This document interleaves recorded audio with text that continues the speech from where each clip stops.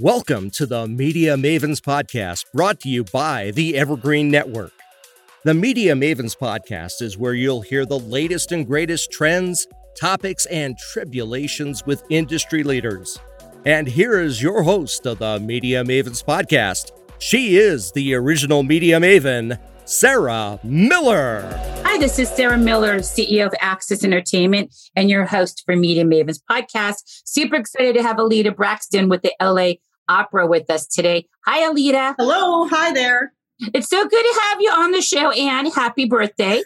Thank you. It's a good week. It's a good week for your podcast and because it's your birthday. But I'm so excited to have you on right now this week because, now that summer's ending, we're getting back into hopefully what is a new normal, live events, opera season starting, symphony music. So it's exciting to have you on to talk about this. You have such a tremendous background in music. I wouldn't even know where to start, but some of the things that you have done that everybody should know about: Star Wars, Bumblebee, Frozen. There's this, I can't even go on. It's the Lego movie. There's so much in here.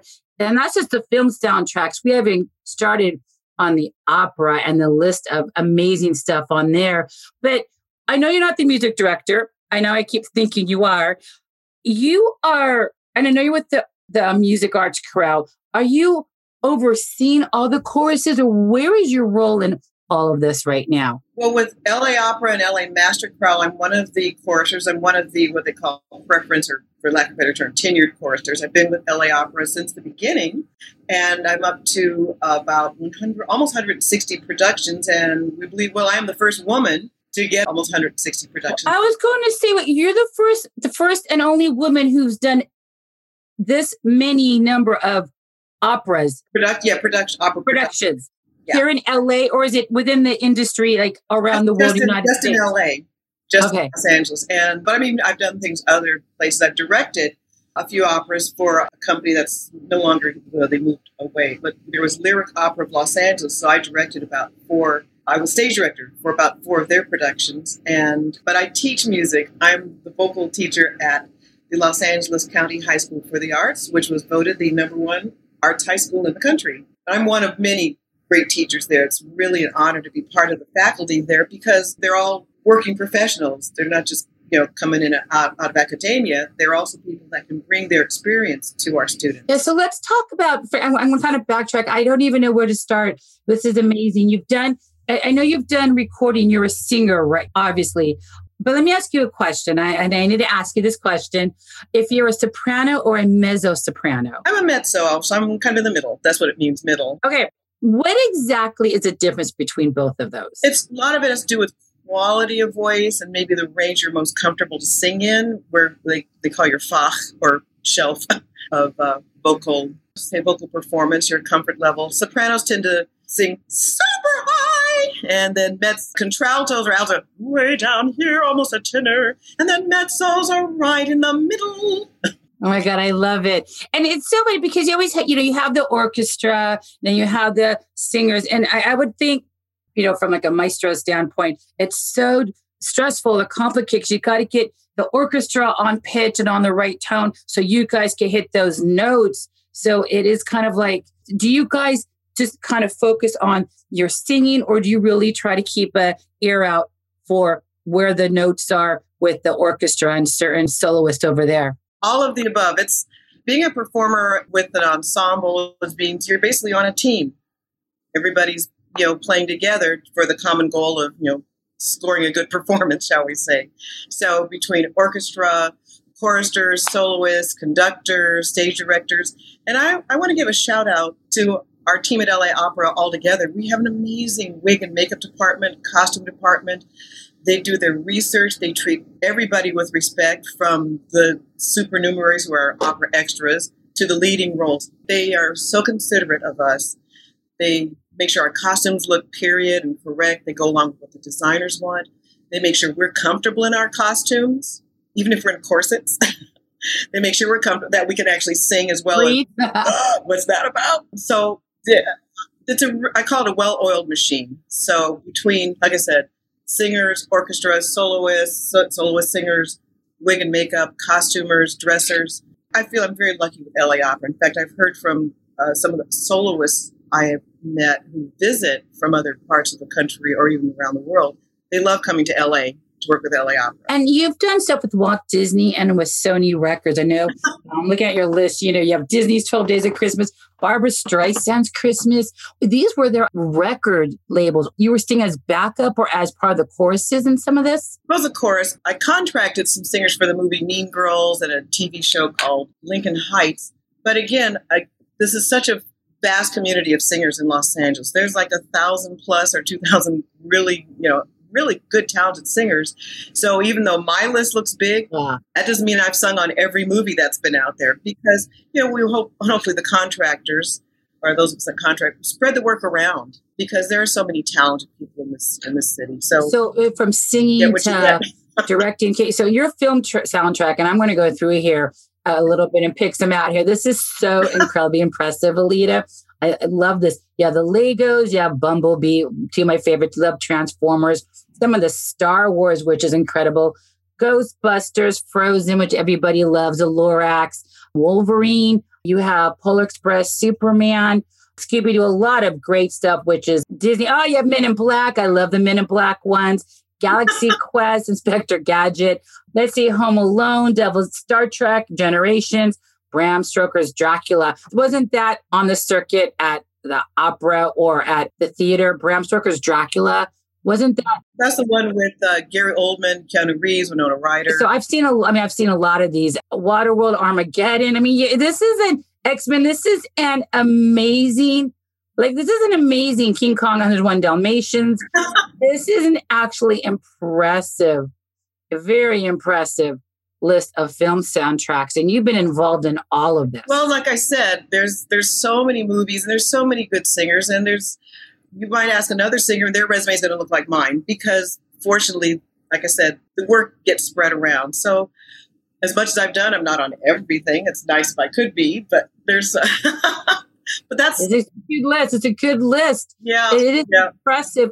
Okay, let's move to opera because I'm obsessed with the whole opera thing. You are the only woman who's done the most operas here in LA, over 100 productions. That is outstanding. Which one was your favorite? Oh, which is my favorite child? I do have some I'm very fond of. I do like doing Carmen. Carmen's fun. There's a lot of singing for the chorus, and we get to be different characters. We have a fight scene with the sopranos and altos, which is we get to have a little cat fight on stage. And we're all friends, but it's kind of fun to Well, you have Macbeth, you have The Flying Dutchman, Norma, Don Giovanni, Romeo and Juliet, Alice in Wonderland. I love it. Madam. Well, also we got to do Candide a few years ago. That was with Kelsey Grammer and Christine Ebersole. That's one of my favorites. One of my big loves is actually musical theater. Nice. So we've done Oklahoma with LA Opera. Like I said, Candide, some operettas like Orpheus in the Underworld. Those are fun. Yeah, or Orpheus, Macbeth, The Magic Flute. So, okay, my all-time favorite, I don't know why, I haven't seen a lot of operas. I need to see more. Well, I'm obsessed with Phantom of the Opera. I think it's the music. It's such a classical opera. I've seen Jacob and the Multicolored Dreamcoats. Joseph and the Amazing Technicolor Dreamcoats. I've saw that, which is great. Cats I've seen. I don't think this is a musical. Theater-wise, I did love Oz, though. The one down at Pantages and everything. You know what? It's interesting. People do Phantom of the Opera and shows like that and Les Mis. I would almost consider operettas because the definition of operettas where almost all the lines are sung. Yeah. And to do those shows, you have to have some good, I'd say good, strong classical chops. In fact, my high school a few years back did Phantom of the Opera, and my son was the Phantom. And those kids worked their tuchuses off. And the whole student orchestra, who are just amazing symphony quality orchestra. So people may turn their noses up and say, oh, Phantom of the Opera is really a musical. Alita, my opinion, it's closer to operetta because you do have to, it's sung through. Les Mis, the same thing. So you have the opera where it's all music, where operetta is like some of the Les Mis, Phantom of the Opera, where it is part verbiage, part music, but most of it is musical, but you do have a few areas cut in between that where they're actually speaking. Okay. which makes sense. Okay, let's chat about Madame and the Butterfly. That's such a classic. Oh, you have La Boheme here. You have so many. Okay, let's talk Madame and the Butterfly. Madame Butterfly. That is a beautiful opera. Yes. And you were in that one. Oh, there was Madame Butterfly. Sorry, I said Madame and the Butterfly. Oh, with Madame Butterfly. I was being snotty. Let's talk about Madame Butterfly. It's such a classical love story. Tell me how that one. Let's discuss. How was that?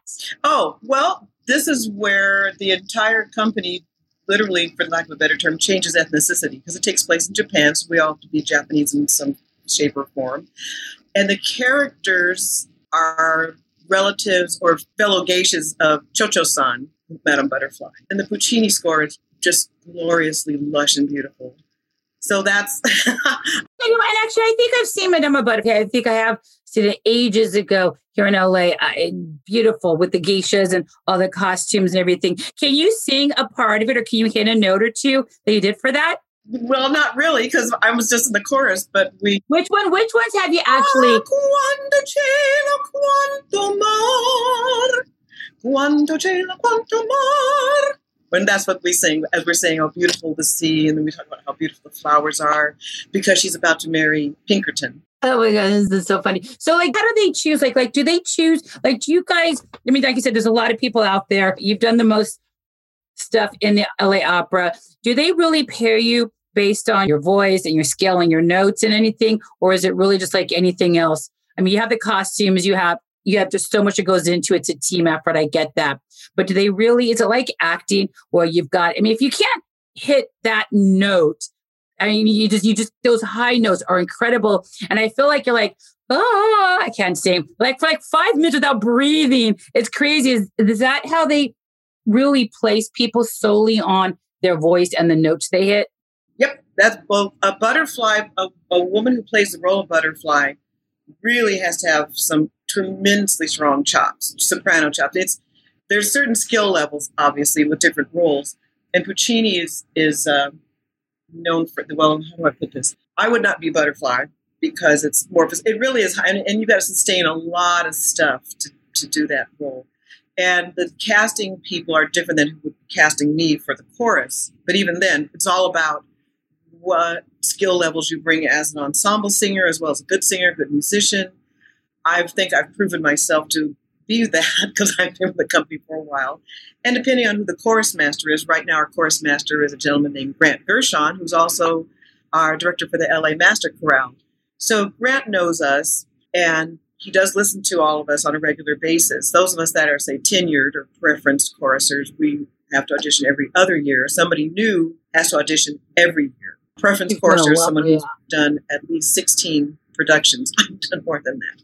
So if you've done 16, so that puts you in the preference category. Nobody's guaranteed work. For example, if you're with the New York Met, you're part of if you're a regular chorister with the New York Met, you're pretty much guaranteed work. I think there are a few companies are guaranteed work. Most of us are contract to contract, or season to season, shall we say, depending on how many operas there are, depending on how many choristers are needed, depending on the type of voices that are needed. And that's where Grant has his work cut out for him, because he's got to take into consideration, what is required of those shows. So the musical theater, which is the productions under the LA Opera, Poor Again Best is well known. The Ghost of Versailles. What is that one? I haven't heard of that one. And it's a great winner. That's kind of it's, how do I describe Ghost of Versailles? Well, it's kind of a follow-up to Marriage of Figaro. We follow the characters a little farther, and we bring in the character of Marie Antoinette. It's a lot of stuff. The one we just did, Patti LuPone was in that with us. I got to be a Turkish man. Can you hit that baritone, that level with some of these females? Can you have a vast range of, like, what's the highest and lowest range that they really want people to stay in? I wouldn't say there's a set range, but let's just say you're a contralto, really low alto, you'd be down here almost in the tenor range, and you could go up here as a mezzo, and then higher, you're a soprano. I have a little allergy attack going, but so basically, yeah. So, and your chorus master, whoever he or she would be, whatever company you're at, would be looking for how they also think you're going to fit in with if you're singing in the ensemble, because you also have to have a good blending quality. Like I said, it's basically a team. You don't want to totally stick out with a big, sound. You want to stick with a little more, which is what you'll get on soundtrack sessions as well. A lot of that is a skill of blending. What if somebody in the orchestra misses a note, like on solos and stuff? What if somebody skips a beat or they misses it? Is it kind of like in fashion runways? It doesn't matter if you trip or fall or heel snaps. You just keep trekking down the runway. I mean, because we've done some fashion events where we've had heel snaps and they kind of wobble, but you just got to keep carrying on with the show. Do you guys just kind of figure out from the orchestra that person will figure it out and catch up at another note or two and you keep going? Or does it really throw everybody off? Our orchestra is pretty damn good. And I have never heard it happen. If it does, we don't know because they probably kept going. But if you want to talk about falling, I have fallen downstage front and center 2 opening nights of shows. Yeah, my mom thought I was doing a stunt on purpose. You just get back up and blend in like that. While you were singing. Yeah, there was, I think it was Elixir of Love. And in one of the previous scenes, there was a scene where the actor poured some wine out and it hadn't been cleaned up all the way. So when we came on and it was another kind of another fight scene, I slipped and literally fell plunk on my bottom side, like boom. And we made it look like it was the real. It's like one of the girls did a fake push. She's like, oh, and I went, oh. And then we did one of our productions, Carmen, another chorus. We went running down to find the policeman. You went, what's it good? What's it good? Monsieur, monsieur. We're trying to get the policeman to get our attention because there's a fight back in the factory. One of our chorusers, who really is not quite that good on stage, tripped and grabbed me to catch herself. It's like I felt like I was being tackled. But you kept on singing, though. You kept on singing, right? But you just kept. We just kept on singing, and the guy playing the policeman just was like, or the character Zuniga, the captain of the guard. He just kind of looked and helped me up, like, wow, that's part of the scene. Oh my God, they must be really excited for this fight. So it's anything with theater, and it's all it's all live, it's all organic. Every now and then things are going to be slightly different.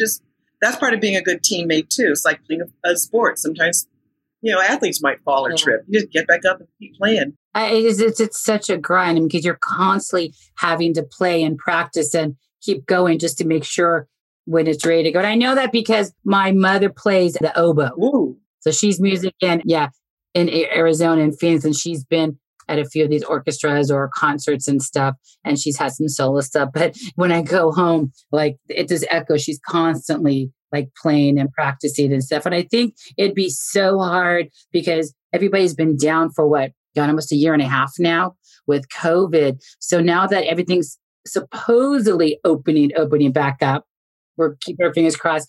I would think hopefully everybody kept practicing throughout COVID, but I'm hoping that, you guys now, you got to get back out there and nobody's been on stage or been playing publicly for a year and a half. Well, we've had to develop new skill levels or new skills, which is good old Zoom and virtual recordings. LA Opera's done a few, LA Master Crowd, where we've had to record ourselves on our part. And then, the technicians, put all the pieces together. In fact, the first one I did for LA Master Crowd was, in fact, I still think it's up on our site. Hark, I Hear, the Harp's Eternal. So that's, if anybody wants to look at that, that's probably one of the first ones we've done. And that was a virtual that the LA Opera did during lockdown, right? LA Opera we did we did Anvil Chorus and the bridal Anvil Chorus from Il Trovatore, which plug, that's what we just started rehearsing this week. And we also did the bridal chorus from Pagliacci. So that was interesting. We had to record ourselves, which is fun because we all, then you can make a mistake. I got to make a mistake. So we have our own blueprint. Rewind, start over. Yeah. Yeah. So that was it. So, but again, that's another skill that you have to work on. But so speaking of getting back to work, we started with Il Trovatore with LA Opera, and we're all in mass. When does opera season start again? At least here in LA. End of September, middle September. Il Trovatore, and then we also start Tannhäuser rehearsals. And I should have brought it with me. It's in my bag. We have the singers' masks. Have you ever seen those? They're literally you look like a duck. Oh, the pointy ones, because you got to be able to breathe and have the filters, because singing, you need so much air and expand your lungs and out. You can't do that in a little mask. Well, it comes out about 4 inches here, and it sits on the nose. Actually, a very stiff metal thing, so it stays in place. It comes out about that far. And so there's a little more breathing room. I personally have, preferred that to the medical mask or anything else, but everybody's got their own comfort level. How hard is it to really hit those notes and sing? Because that's all how much air you're bringing in and out of your lungs with these masks on. Well, for me, this provides a little more air and breathing space. I'm able to support a little bit better and take bigger breaths with that and feel comfortable, breathing out. But again, I'm giving my comfort level for that. Some people also prefer it. Other people at rehearsals have just worn the other masks. That's their comfort level for singing. And also, like you said earlier, hopefully we've kept up some of our singing chops. And that I also have my church choir, and we don't really have choir. It's just a few of us singing with a microphone. We did pre-records. Now we're in person, but still socially distanced. So instead of choir, there's just 3 to 5 singers standing apart with a body mic. And I know you've done the virtuals, but and I'm looking at besides Trovatore and Tannhauser, which is coming up, you have Cinderella and St. Matthew's Passion, Aida's in spring. Oh, you guys doing a version of Get Out from the movie. Interesting. We're not in it, but see, some of those don't include the chorus. Yeah. And La Cenerentola, Cinderella is only men in the chorus, so none of us girls get to do that. That's rude. No, I'm kidding. That's heinous. Yeah, horrible. But you have Trovatore and Tannhauser you're going to be in. Of course, you've known for a while guys are going to be on stage. Everybody's got to be ready and really get into this. The orchestra, everybody's spaced apart. I know we have to deal with COVID. Yeah. So I assume is it less people, or are they just making the footprints bigger so they can put the same amount of people in that 6 foot difference? Yes. We don't know because, they set up the seats in rehearsal about 6 feet apart. How we're going to be on stage, not sure. We have our first staging rehearsal tomorrow, and that'll give us an idea of how they're going to proceed. And we'll probably be in masks for that, of course. Like I said, we don't know. It's all, and it changes daily. The protocols change daily, masks on, masks off.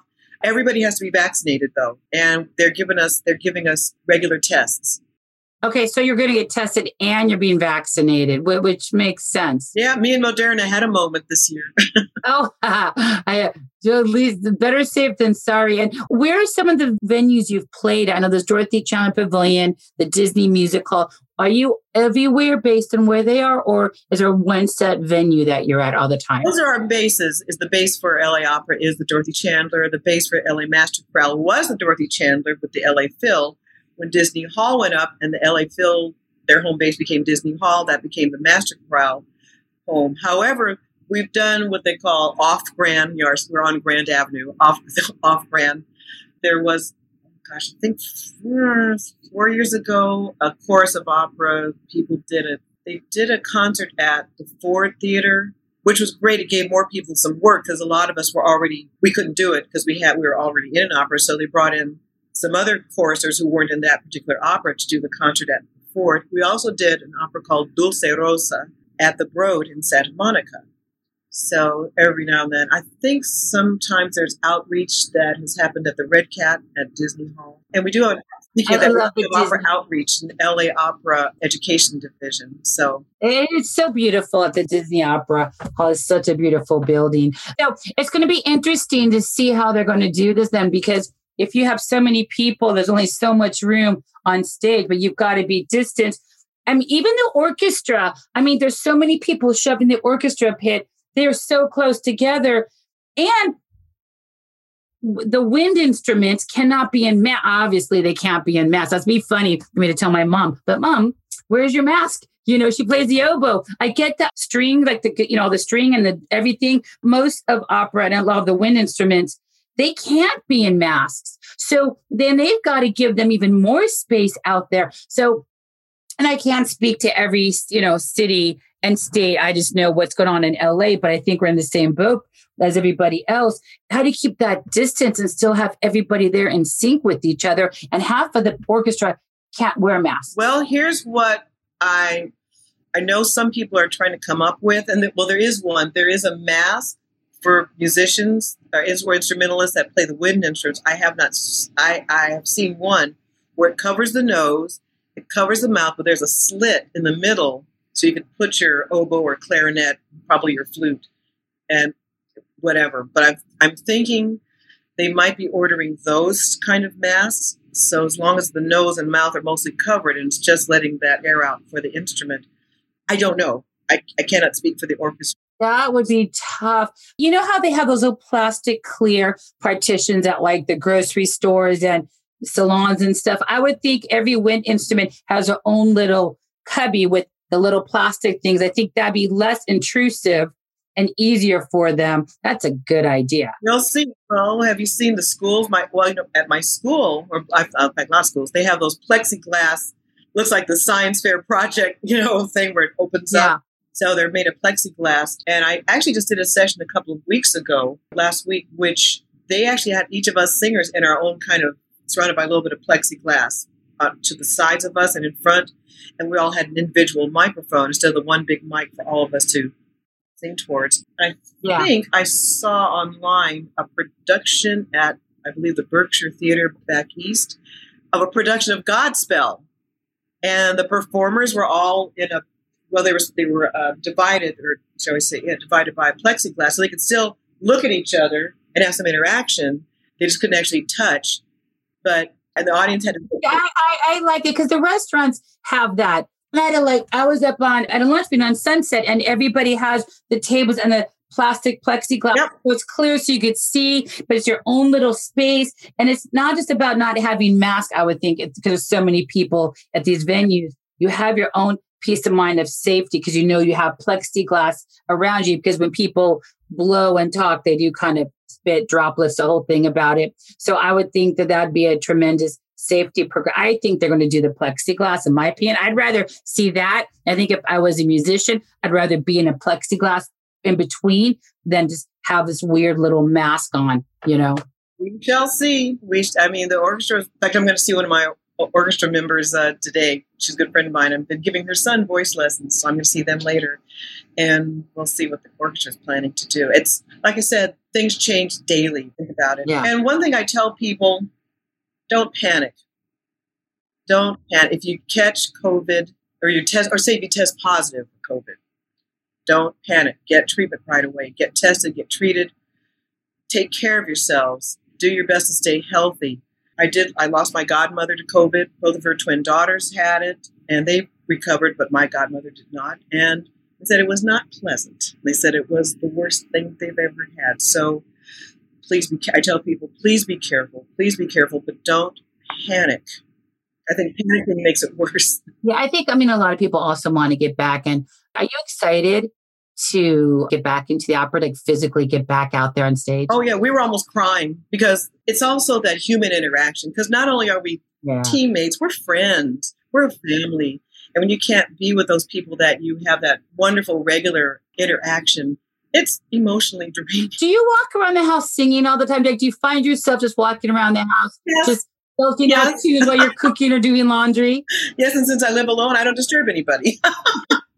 Even a husband. So they always have this saying that I've always remembered. And when the first time that I went to the opera, it was, and I forgot who told me this, it was here in LA like 10 years ago, down at Disney. There's only two types of people in the world when it comes to opera: those who were born and always loved opera, and those who just learn to appreciate it. They may not be opera lovers, but they just have to learn to appreciate it. You either love it or you appreciate it. It's kind of like yogurt. It's an acquired taste for some people.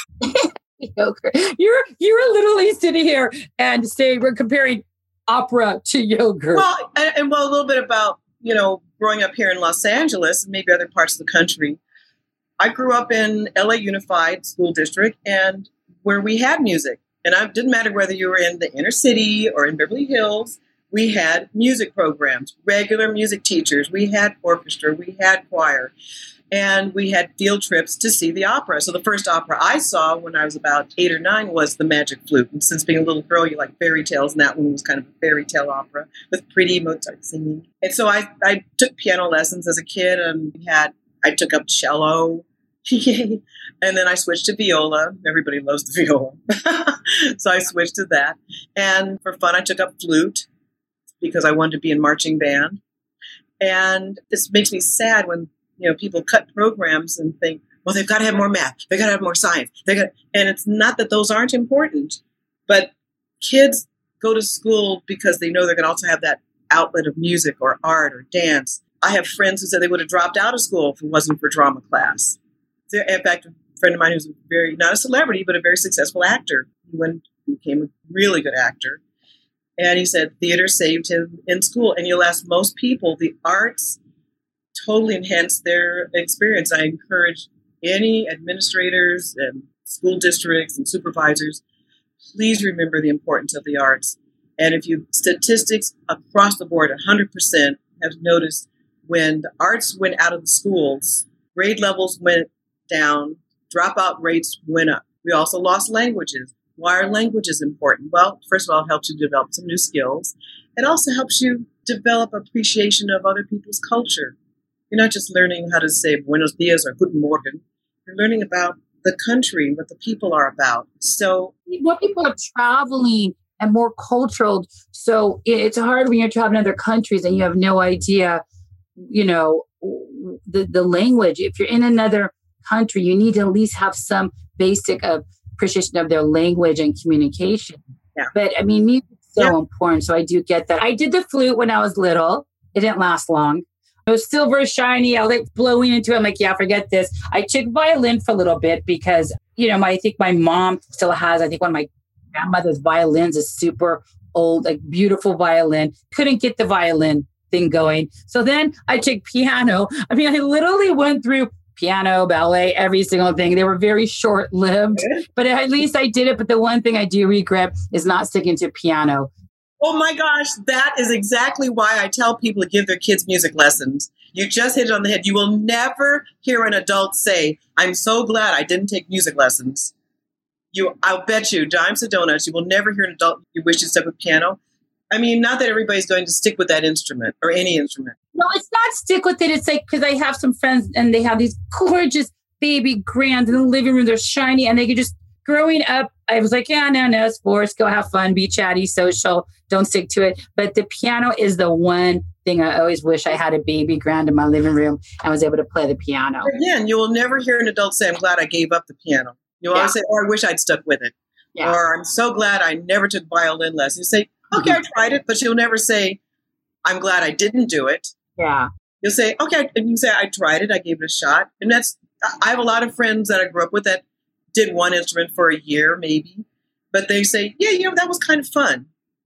And it's like I said, it taps in another part of your brain and your psyche and your emotions, even if you just do it for a year. Everybody has a creative side to them and a point to where you've just got to try as a creative outlet. Some are really exceptional when it comes to art. Some dabble in it. But I think everybody's at one point has got to go through that. And I know it's hard because I know the school systems do cut the arts first for budgets. It's sad. Yeah, I don't think it's everybody's all about writing the checks instead of realizing the importance that the arts also stimulate that scientific brain. They stimulate that math brain. Again, even if a kid just does an instrument for a year, that'll tap into something there.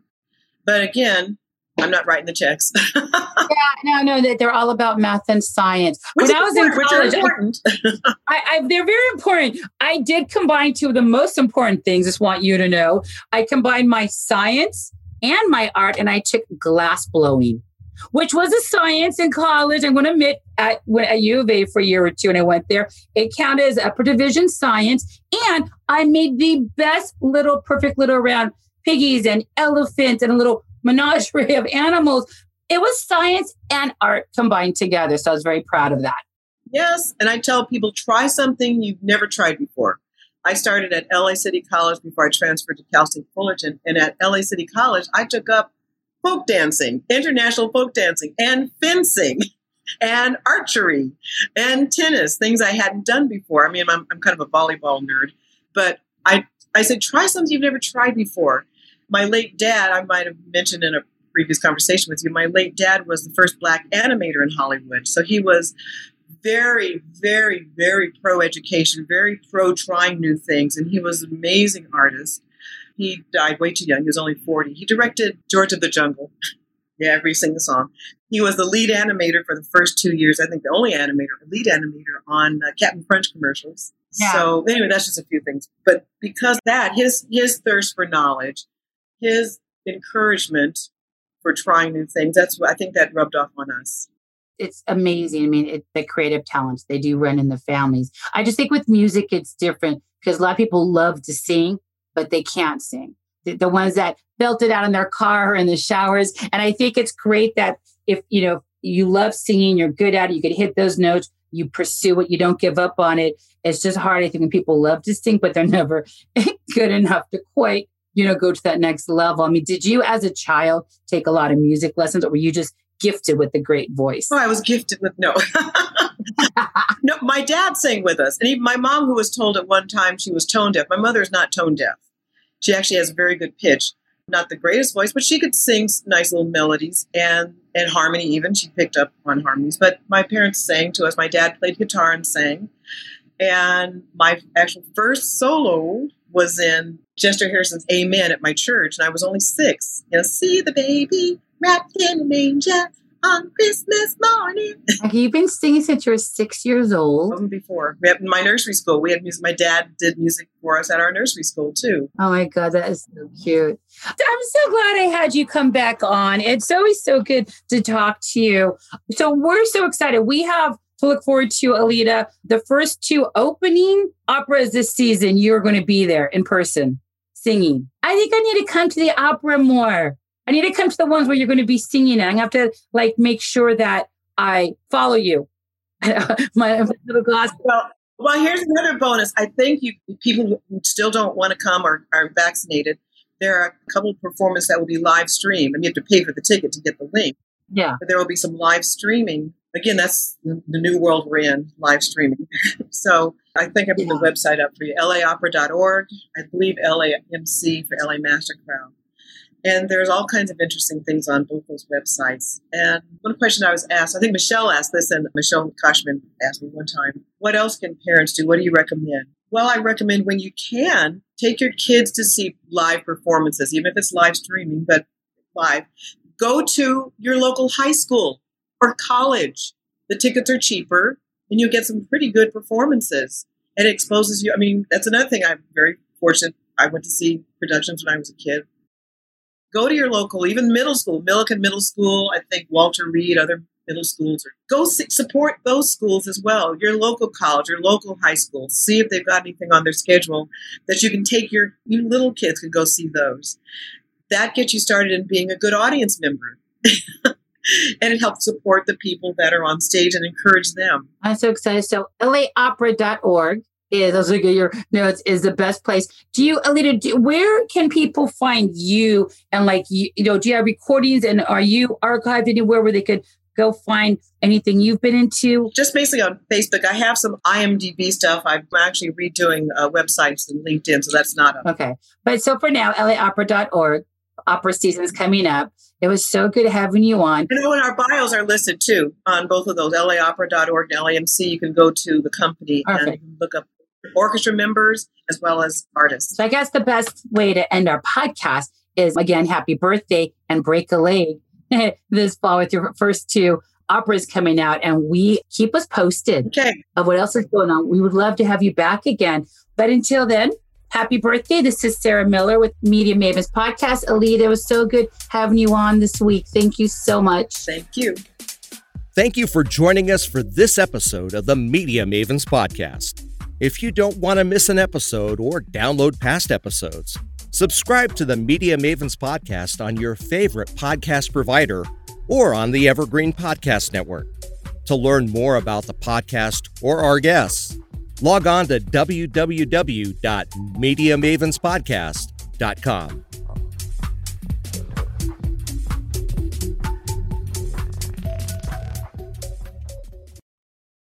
This podcast is a part of the C-Suite Radio Network.